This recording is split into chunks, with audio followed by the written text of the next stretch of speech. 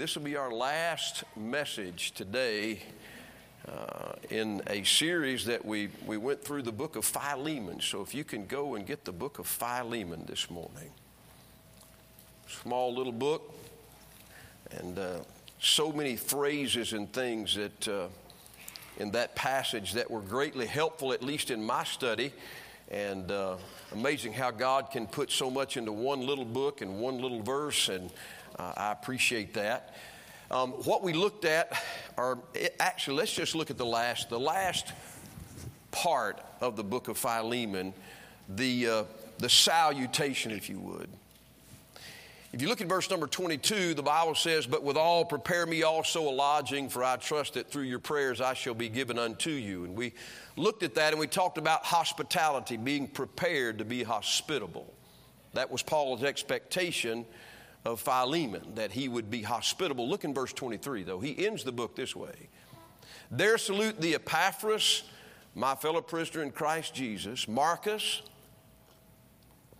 Aristarchus, Demas, Lucas, my fellow laborers. The grace of our Lord Jesus Christ be with your spirit. Amen."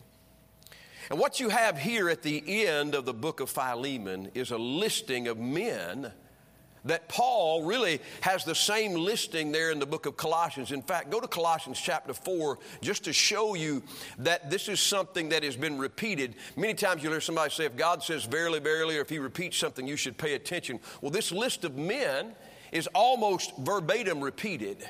In fact, there's nobody in this list that is left out of the list at the end of the book of Colossians. If you look at in Colossians, verse number 12, the Bible says in Colossians 4:12, "Epaphras, which is one of you." He's mentioned there. Look in verse 14, "Luke, the beloved physician, and Demas greet you." All right, he's also mentioned there at the end of the book. And then if you look down at verse 17 and say to Archippus, "Take heed to the ministry which thou hast given." And all I'm saying is that these names are repeated. Verse number 10, Aristarchus, repeated in the book of Philemon, "My fellow prisoner salute you," and Marcus, sister's son to Barnabas. So these names are not just names that he decided to put at the end of the book. I believe it's the names the Holy Ghost wanted to emphasize. And he talked about how these people helped in the ministry. I'm going to say this, and listen, I believe our church wholeheartedly, I believe we are in accord with this. Some churches say that 10% of the people do 90% of the work. I believe we have such a diverse church filled with all kinds of people that do all kinds of things. And I'm just going to say this morning, I'm glad that we have a people that aren't trusting 10% of the people to get the job done, that we have a church engaged with all kinds of people doing something for the Lord Jesus Christ. Many of you would not know this, but we have a couple of our widows on Wednesdays that show up here at the church, and they'll fold prayer bulletins, and they'll fold the bulletins of the month. And those things get put out, and nobody gives any kind of recognition for that. We don't have a position titled bulletin folder, but they do it. Aren't you glad somebody came in this morning and turned on the air for us? How about the lights? How many of you do not know who that individual is? Would you raise your hand? Majority of our congregation. How many believe that if that individual did not turn on the air, that people would be doing this right now? And when they went home, they'd say, "Well, I wish we would pay the electric bill or somebody to get that unit fixed." Where in the world is Brad Myers when you need him? But somebody did that. Somebody unlocked all the doors. Somebody took time to clean the auditorium.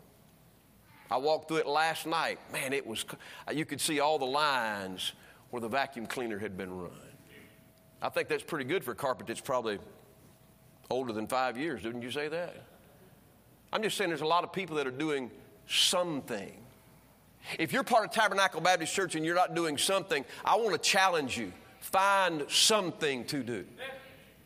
Now, it may be that you have a prayer list. We have some seniors that may not even be able to come to church. We have them listening right now by way of live stream. Right now, they're sitting at home and they're attending church the best they can because their body will not cooperate. But I'll tell you what they do. They go through and they pray for our people. They pray for every missionary. They pray for the preaching. They pray for the services. Hey, I'm not saying you have to be here on site to do something, but you ought to find something to do for the Lord Jesus Christ because you do make a difference. You make a difference. The difference you make is something that nobody else can make. In fact, if you're looking there in Philemon, the first name mentioned, if you look at that man, I could preach an entire message on him. Philemon 1:23, his name is Epaphras. You know, when I look at Epaphras, Epaphras is a common man. You can find that over in the book of Colossians if we were to turn back and forth, but the Bible says that he is one of you. Colossians 4:12, the Bible plainly designates that Epaphras is one of you. He's not the pastor. He's not the evangelist. He's not the apostle. He's just one of you. He's a common man. He's one of those men that are in the congregation, and yet he's listed here, there salute Epaphras, my fellow prisoner in Jesus Christ. It's something noted about him that he is a fellow prisoner, that he has been in bonds with the Apostle Paul, but it doesn't stop there. In Colossians 1:7, it says he's a fellow servant, that he served the Lord with Paul. And can I say something this morning? A servant and a slave are two different things. We are not slaves of Jesus Christ. In fact, I would say this to you. The Bible's very clear that in several instances, Elisha was the servant of Elijah. Joshua was the servant of Moses. He wasn't the slave of Moses.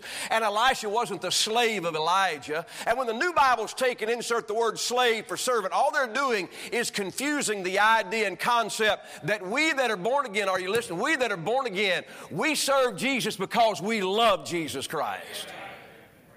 We don't serve him because we're under threat. We don't serve him because we're under bondage. No, not at all. Hey, are you listening to me? I was under bondage when I was living in sin and under the power of the devil. But the day that I got born again, I got set free from bondage, and now I'm free to serve Jesus Christ. Epaphras was a fellow servant. He was a faithful minister. The Bible says that of him in Colossians 1:7. He was somebody you could trust to get the job done. How many of you think that if we came into the auditorium on 2 or 3 occasions this month and the air wasn't on, that somebody probably would lose their job?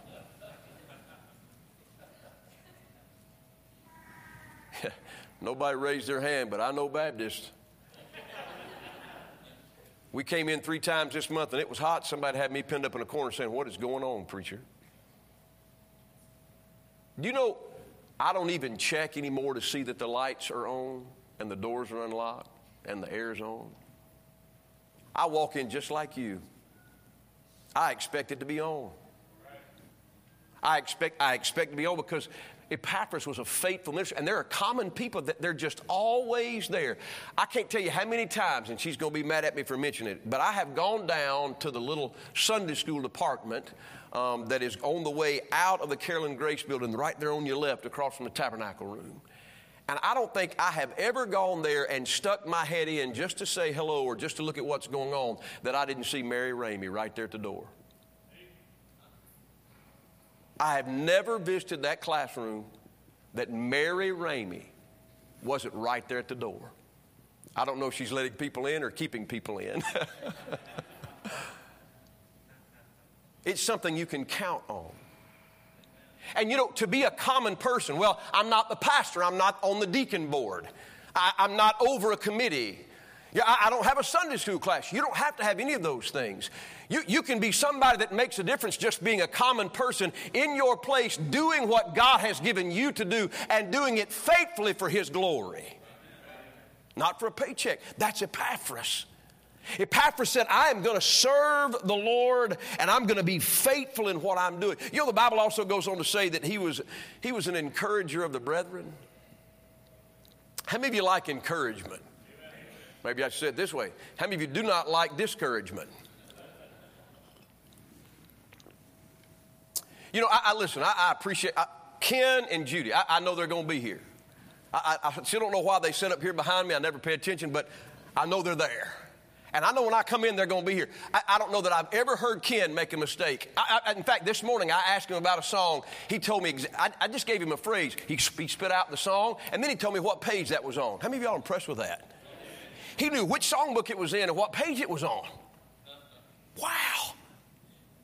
Well, you know, the other night at Greer, our choir singing, only mistake I've ever seen Ken make. And I think he's playing one song and we're singing a different song and didn't figure it out till we got down the chorus. Right? But when we got to the chorus, boy, Brother Robbie started, whoa, wait. Listen, and I'm sure, I hope it didn't happen. I didn't do it. I hope somebody didn't come up and say, Brother Ken, don't you know that we were singing this song right here and you messed that thing up last night? We were so embarrassed. I hope nobody did that. Because if you did that, you're not an encourager, you're a discourager. To somebody that is faithfully always at their place, that loves the Lord, loves music, and no, it's not perfect, but have you ever gone up to him and said, hey, Ken, you're doing great. I try to tell Ken, I try to tell you, I appreciate what they do. I try to tell Hobart, I appreciate what you do. Listen, we ought to be encouraging people that are serving God, not pushing them down. That's Epaphras. No title. Not a Sunday school teacher, not a deacon, not a preacher as far as we know. All he is a common man that is making a difference. He is making an effective difference by being an encourager, by being faithful, by serving Jesus Christ with his ability. And I believe we could all do that. Could you say amen to that? Come on, I didn't say we all are doing that, but I believe we all could do that. And I think the Holy Ghost, if he was putting things in order, which I'm not saying he is, he puts Epaphras before Marcus. I believe that's John Mark. That means the man that wrote the Gospel of Mark. He puts Epaphras before Lucas. That's the man that wrote the book of Acts and the book of Luke.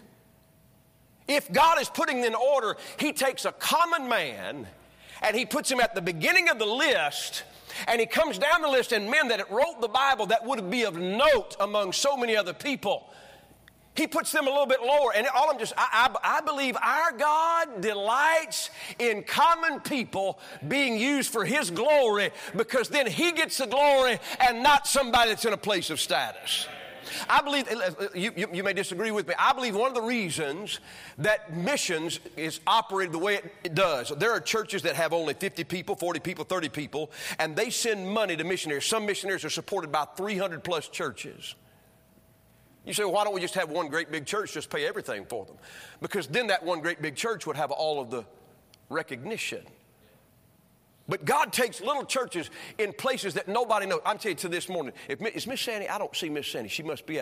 Abby, have you ever been with the children's home to a church in the middle of absolutely nowhere? I mean, up the hill, down the hill, around the holler, in the corner, and then there's this church out of the middle of nowhere. I know they have. Have you ever gone into a church like that thinking, my goodness, I hope we get enough? Well, maybe you wouldn't do it, but Rob, have you ever thought about, I hope we have enough money for gas to get back home? And then that little church brings all kind of stuff out. Maybe puts a bigger offering in your hand than maybe some larger church. You say, why would God do that? Because God delights in using common things. Common things, common people. And so I believe missions works that way because God gets the glory. Epaphras is at the top of this list because he's a common man that's making a difference. He's somebody that's causing an effect to take place, but never gets the pat on the back. God deliver us from people that have to have a pat on the back to serve God. If you've got to have your name mentioned to serve God, then you're doing it for the wrong reason.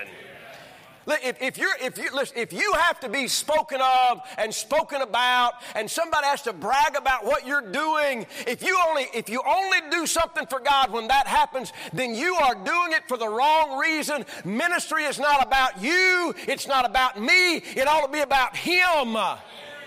Right. Well, nobody recognizes me when I'm in the serving line. That's not the purpose. The purpose in the serving line is to serve other people so they can enjoy a time there. Right. That's Epaphras.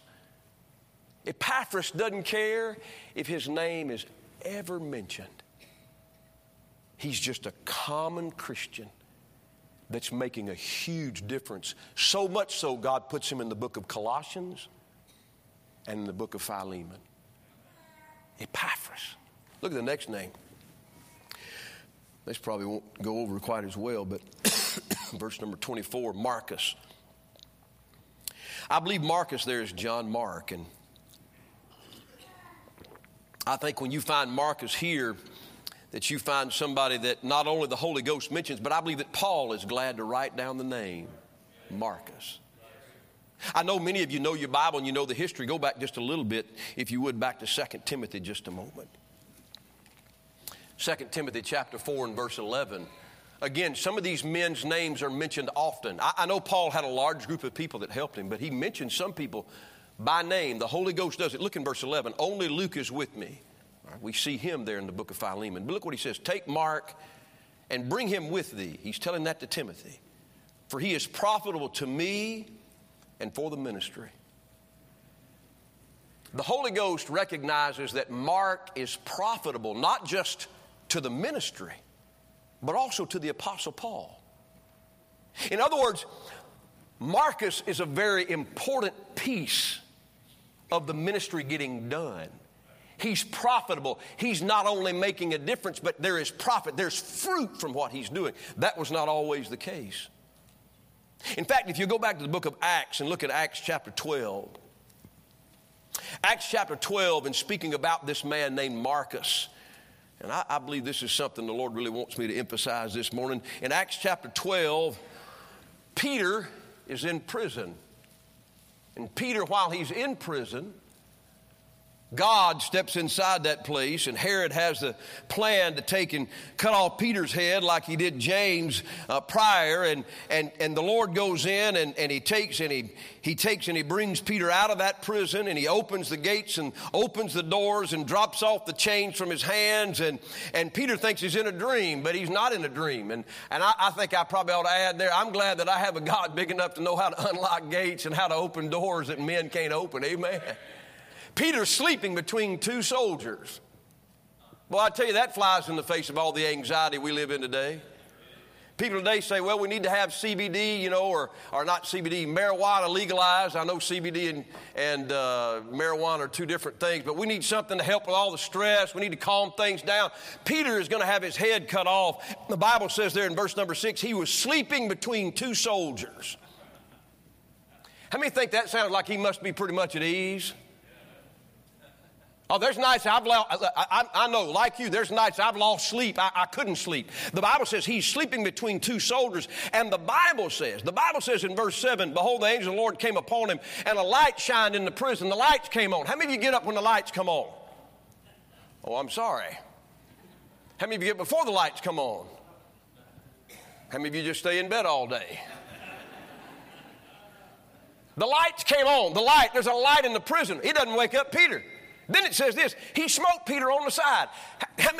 He smote Peter. That is not, shaking somebody. Have you ever been shaken awake? My dad on church day, this is my dad now. My dad on church day, if my dad came into my room and said, son, get up, we need to get ready for church. He'd walk in my room as a teenager, he'd say that one time. That's it. My mother, on the other hand, my mom would come and she'd say, son, it's time to get up. All right, Mom, I'll get up. She'd come back probably 15 minutes. Son, it's time. You got to get up. She's kind of shaking me. We need to get up. She'd come back again. Son, it's time to get up. My dad, one time through, he told you to get up. Next time through, you're probably not going to like this. It's all right. It worked. The corner of the bed's coming up. I don't get to stay in the bed. In the military, they do a whole lot worse. Yeah. Well, the Bible says here that Peter is sleeping, and the Bible says he smote him on his side. To me, that I would say there had to have been a progression. Light comes on. Peter.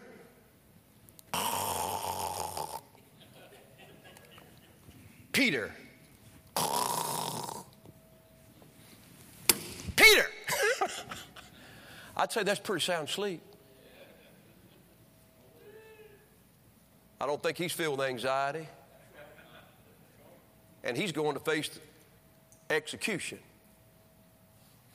Not an unpaid bill. Not a problem in the home.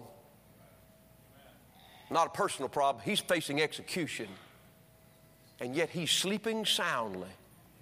And probably didn't get any kind of medication given to him to help. You know why? I think he found peace in the God that saved his soul. Well, so he walks out. The door's open. Chains fall off. Door's open. And he says, get up. So off he goes. And look where he goes. And this is why I'm pointing this out for a reason. The Bible says this. Verse 12, and when he had considered the thing, talking about being loosed, and now he's walking out, he's a free man. He came to the house of Mary, the mother of John, whose surname was Mark. So Mary, the mother of John, whose surname was Mark. This is sister son to Barnabas. That means that Barnabas was his uncle. But Peter knows exactly where to go when he gets loosed. He goes to John Mark's house.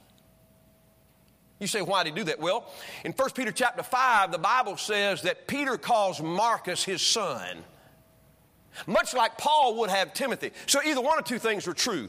Peter spent a great deal of time training John Mark, or Peter led John Mark to Christ. So that means that John Mark is very closely associated to the Apostle Peter. Well, if you remember in chapter 10, there was a problem that Peter had. Peter was told to go to Cornelius' house, and there's this sheet that comes down, and it's got all manner of beasts on it. And being a Jew, he said, listen, I have never put anything unclean in my mouth. How many of you are glad that you can eat bacon? Can you say amen to that? I am not a Jew. I'm glad I can. How many of you glad you can eat catfish and shrimp? You like that? I'm glad I can do that. Peter sees all these meat come down, or all these animals. He said, I've never put anything unclean in my mouth. The Lord has to do that 3 times to tell Peter, hey, lose your tradition, Peter. I'm telling you to go to Cornelius' house, a Gentile of the Italian band, and you're going to preach to him the gospel. Well, Peter does it. But I don't think he really embraced it, because there are problems later on in Galatians. If you know your Bible, in Galatians chapter 2, the Bible says that when messengers came from James, that's the brother of our Lord, when they came from James, same guy you find in Acts 15 at the council that they're discussing about what do we do about these Gentile converts. Aren't you glad that God didn't leave it up to men to decide who gets into the body of Christ? He gets to decide that. And so at this place, these messengers come from, and so Peter separates himself from the Gentiles, and the Bible says that Barnabas is caught up in that as well. Now remember, Barnabas is John Mark's uncle. Peter is his spiritual father, and I'm certain if John Mark was there, he noted that. And they separated company. You say, why are you telling us all that? Just stay with me. I believe that John Mark probably learned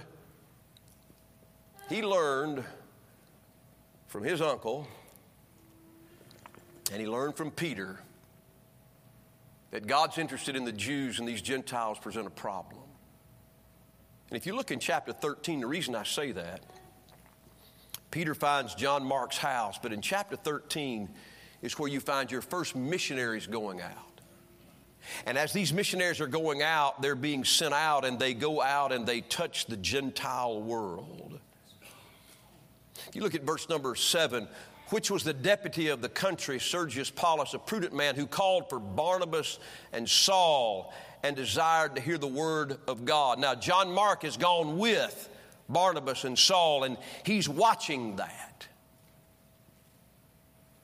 And he sees something take place there in verse number 12. Then the deputy when he saw what was done, believed, being astonished at the doctrine of the Lord. There's a Gentile that gets in. I'm going to say it again. Aren't you glad God let Gentiles into the body of Christ? Maybe for you that don't understand that what I'm saying, the Bible says Jesus came to seek and to save that which was lost, but he came to the Jews. He came to his people. He offered an opportunity for a kingdom to restore it, and they rejected him. And so he said, all right, now here's what we're going to do. At Calvary, after that, I'm going to send my apostles out. They're going to go to Jerusalem, Judea, Samaria, and into the uttermost part of the earth. That means that no longer are we just going to go to the Jews anymore. We're going to go to the whole world. That means people that weren't born to Abraham, Isaac, and Jacob can now get in. I didn't begin off in a select group. I was outside of that. My people come from Ireland and Scotland, and I probably don't want to know where they came back past that. That's where my people came from. They didn't come from Abraham, Isaac, and Jacob. That's a select group that this Bible speaks much about throughout the Old Testament. That Abraham being the father of that Jewish nation. Well, we're not part of that, but I'm telling you, God decided at Calvary. That's why he rent that veil from top to bottom. God decided at Calvary that not only the Jews could get in, but also the Gentile dogs that were outside of the Jewish people. That means I don't have to be part of Abraham and Isaac and Jacob to get into heaven. All I've got to do to get into heaven is to be part of Jesus Christ. Well, that was hard for Jews to swallow. They had all kinds of traditions. They had not just moral law, but they had ceremonial law. They had civil law. They had things that were very different from the Gentile world. And so John Mark sees that. And the Bible says that John Mark, that he went back. He went back home, and when he did, chapter 15, if you look there.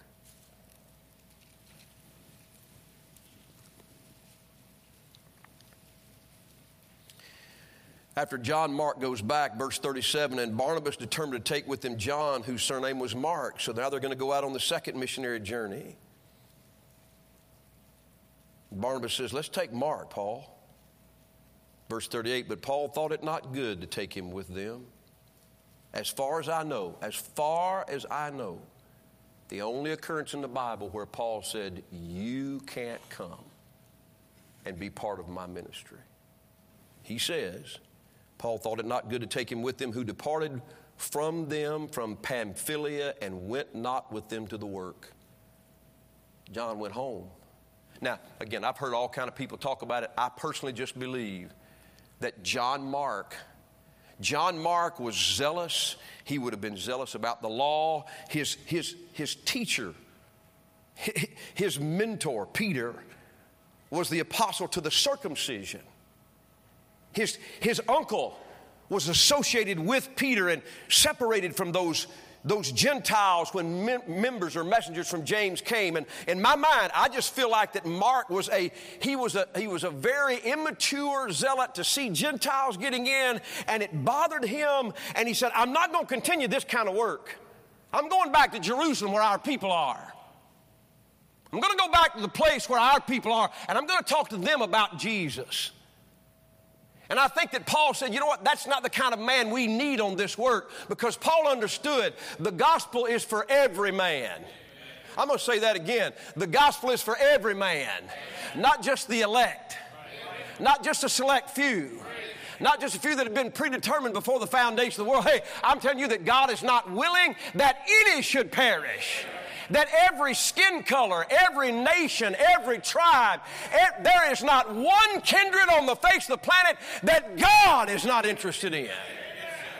Mark had a problem with that, I think, and he went back to Jerusalem. You say, why are you telling us that? Because in Philemon, Marcus is there. I think he had a change of heart and mind. You know what I think happened to Marcus? I think like many of us. Have you ever heard somebody describe this way? Boy, that guy's got a lot of fire and zeal, but no knowledge. You ever heard that? You think that's ever been said about any of our Bible college students? You think? Oh, Brother Kevin's graduated. He's going through our intern ministry right now. How many of you remember when Kevin came with the bright blue suit and the wooden bow tie? You remember that? Yeah. Kevin's excitable. He's excited about the Lord. I think it's a good thing. Well, when he first got here, he probably liked to shout more than he liked to know what the reason he was shouting for. You think that's accurate? Woo! That's like people that go to a losing cause and keep shouting for their team. They don't have reason to shout. They're just going to do it anyway. Now, I'm not against worshiping when things are at the bottom. In fact, I think we ought to. I think you ought to praise God whether things are going well or things are going poor. But I'm just saying, many times somebody's described all zeal, no knowledge. And if Epaphras is a common man making a difference, do you know what I think Marcus is? He's now a matured man making a difference. At some point, Marcus came to the conclusion, you know what? I ought to be rejoicing that the Gentiles are getting in and not be upset about it. I ought not to allow these divisions to be something that keep me from what obviously God is doing. Let me make that practical. There was a time in this country, where we were very segregated and divided. Now, I'm not talking about what your opinion about that time was. That's not what I'm discussing. But it even went over into the churches. And so you had churches that were designated as a black church or as a white church, or they were designated divided. So we didn't have differences or diversities in our churches. And then sometimes that would happen and people would get upset about it and there would be a big ruckus about it. Sometimes people would get upset and they'd say, we need to keep those things separate. You know what? I'm glad that in 2022 at Tabernacle Baptist Church, I know that is not true of us here at this place. And I'm not saying that so we get points for being diverse, and I'm not saying that so we can impress somebody that's watching on live stream. I'm telling you, I'm glad that we have people from all kinds of nations sitting inside this building tonight. To me, it is such a conundrum, almost hypocritical to say, I want to support a missionary that goes to reach black people and brown people and yellow people, but we don't want those yellow people and those brown people and those black people to come here because they would change the structure of our congregation. Hey, I think if we're willing to send people there, we ought to be willing to have them sit down with us here. I can tell you this, heaven's not going to be divided into racial compartments. Did you hear what I said? Heaven's not going to be divided into racial compartments. Right. I look around our auditorium today. We have people that have all kinds of colors of skin. Some of y'all are so white you glow. That's me. That's me. Well, that's more my son. He glows and he's got a red light on the top. But I look around, some of you you're as dark as you could be. There are others of you that are brown. There are all different levels in here. And I'm just saying, what a bad tradition, what an immature position really to say, well, we're going to stand on this and no, you can't come into this church because you're not the same as we are. Hey, the blood of Christ, I hope we figured it out by now. The blood of Christ cleanses every man's sin and makes us all part of the same body. So we've matured in that area. I believe that Marcus did the same thing. There came a place in his life and he said, you know what? The fact that Jesus died for the soul of every man is something I should rejoice in and should be a part of. So God the Holy Ghost writes down, bring Marcus, for he is profitable to me and for the ministry. You know what the opposite of maturity is? Immaturity. Well, this is the way it's always been, and this is the way it's going to stay. We got a guy in our neighborhood, he cuts his grass with a reel mower. And I don't mean real as in R-E-A-L. I mean one that doesn't have a motor on it. And his yard looks great. But he goes down through there, and he has to go this way and that way. And it takes him a long time to cut his grass. How many of you are glad there's such a thing called a riding mower? Yeah. Well, this is the way it's always been. Listen, we don't have any bathrooms in this facility. We're very close to beginning that project. But at one time in this country, the only facilities that you were able to use in most places was outside. I'm curious, how many of you had to use facilities outside? Would you raise your hand? How many of you have never been inside a little box made out of wood with a hole somewhere? How many of you have never done that? Would you raise your hand? Hold it up high. How many of you are not sorry you have never done that? Well, that's just the way it's always been. When you get stuck and that's the way it's always been and this is the way I like it and this is the way we are and you bypass larger principles in the Bible, you know what? You're not maturing. You're staying in a place you don't need to stay. You need to grow in grace. Come on, church. You need to grow in grace. Marcus did. And because Marcus grew in grace, you know what the Holy Ghost said about him? He is profitable to me and the ministry. There's a lot of things that I did in my life immaturely. And I'm glad that God can help grow you. And I want him to continue. I don't want to feel like I have arrived. I've reached the pinnacle. You know, Paul said, I've not attained. He said, forgetting those things which are behind and pressing forth unto those things which are before, I press toward the mark of the prize of the calling of God and high calling of God in Christ. I think we ought to always be pressing forward. We ought to always try to, God, shape me, help my maturity level to grow. And I've watched it in the college.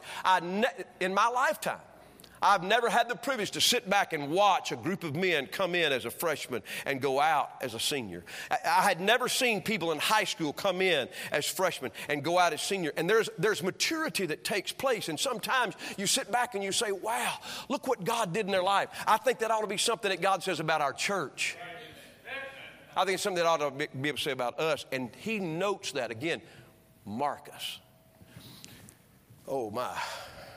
Go back, if you would, to Philemon.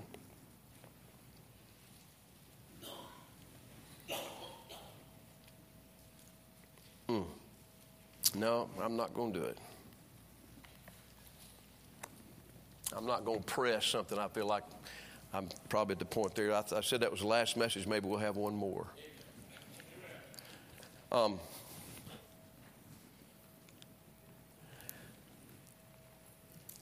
This church, are you listening to me? This church and its success does not rest on my shoulders. I'm grateful to have been here to see all that God has done. But the success of this church is the same place it was when Harold Seitler pastored. He pastored a common church full of common people, and those people are the people that made the difference. You make the difference. A common man that doesn't have any position, but that is doing something that makes the difference, and you have to embrace that.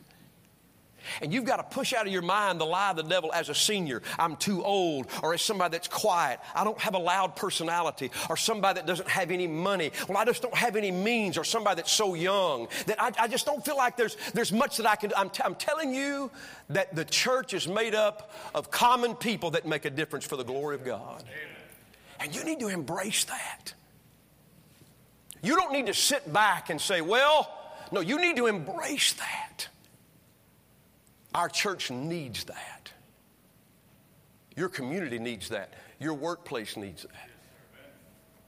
And if God doesn't have something in front of you to do, come to me. We'll try to find you something. But if I didn't have something I was connected to making a difference, I would ask God, give me something to make a difference in. Regardless of my health. Again, there are people that are listening right now. I know they're listening, that they do not have the physical ability even to come to church. But they're still engaged. Boy, I'm grateful for that. Common people. And just the opposite. Well, I've got to hear my name or I'm just not going to be involved. Oh, God, deliver us from that attitude.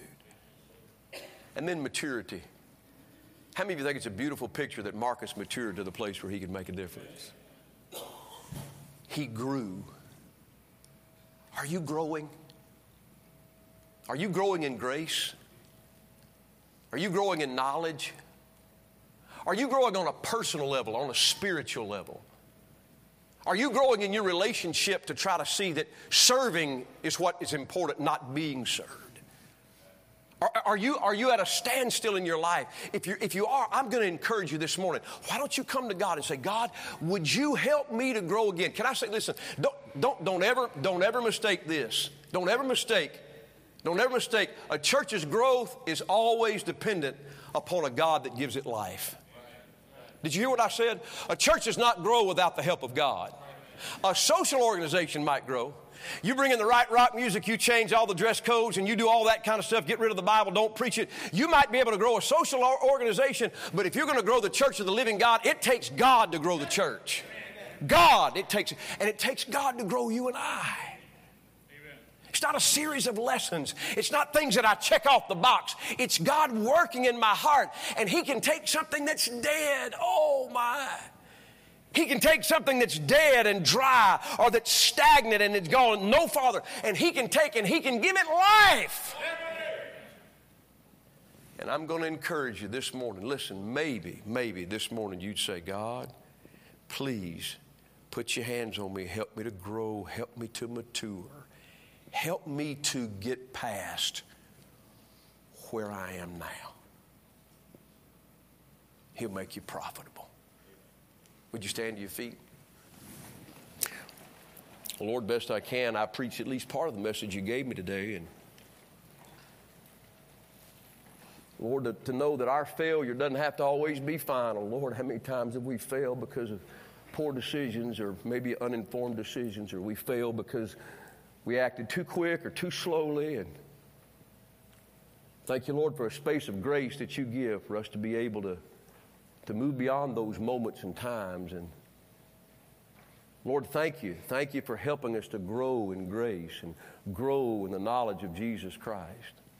Thank you for helping us to grow in love. And I pray you'd help our church to be an example of that. I pray you'd help us individually to see that common people make the difference. Help us to see, Lord, that we don't have to be a great people. We just need to have a great God. And I pray, Lord, that you'd have your way today in this few moments of introspection about ourselves. Help us to maybe finally decide to move past where we're stuck and decide to grow.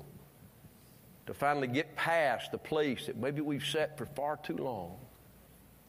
I pray you'd help us to do that for Jesus' sake. And we'll thank you in his name. Amen. Brother Ken's going to play on the organ. Brother Hobart, if you want to sing, we have several folks praying at the altar. Why don't you come join them? God spoke in your heart.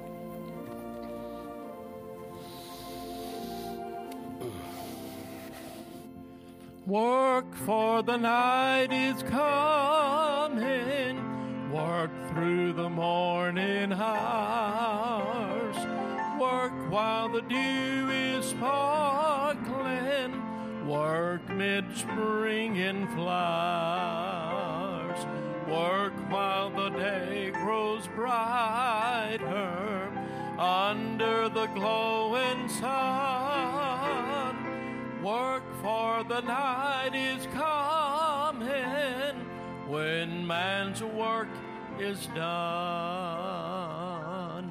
Work, for the night is coming. Work through the sunny noon. Fill brightest hours with labor. Rest comes sure and soon. Give every flying minute something to keep in store.